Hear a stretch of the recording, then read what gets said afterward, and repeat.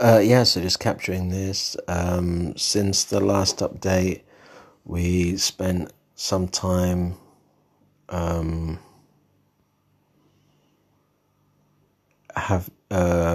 people. Well, we were listening to the book, and then we realized, that we haven't made any calls, and that's something that we had given our word to. So, calling people, we looked at the spreadsheet that we got from Marissa with the EPM, thinking that might be a resource, but then we was kind of scribbling some things down on paper, basically not working.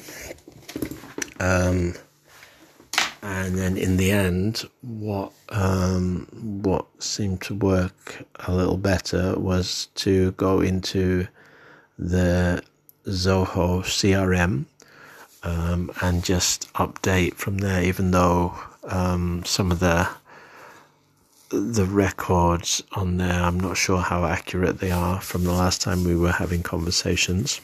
I think it was from the last time we were on the Introduction Leaders program. But that seems to be a better solution, and somehow or other it was even connecting with the phone, which was pretty far out. Like, click on the contact and it was going to the phone and just press it from there. So that was like, wow, that was definitely worth engaging with and discovering that. So now it's after 8 o'clock.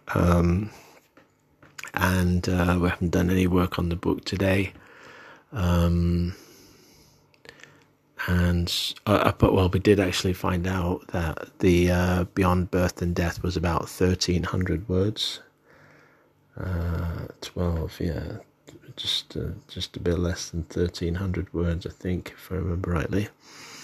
So that was one thing. So yeah, basically,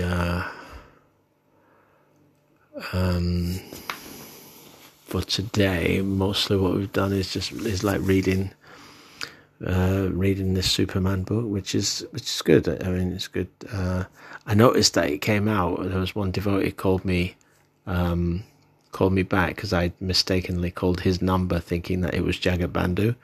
And so anyway, I thought, since he's on the phone, we'll have a conversation, and he seemed actually a little interested.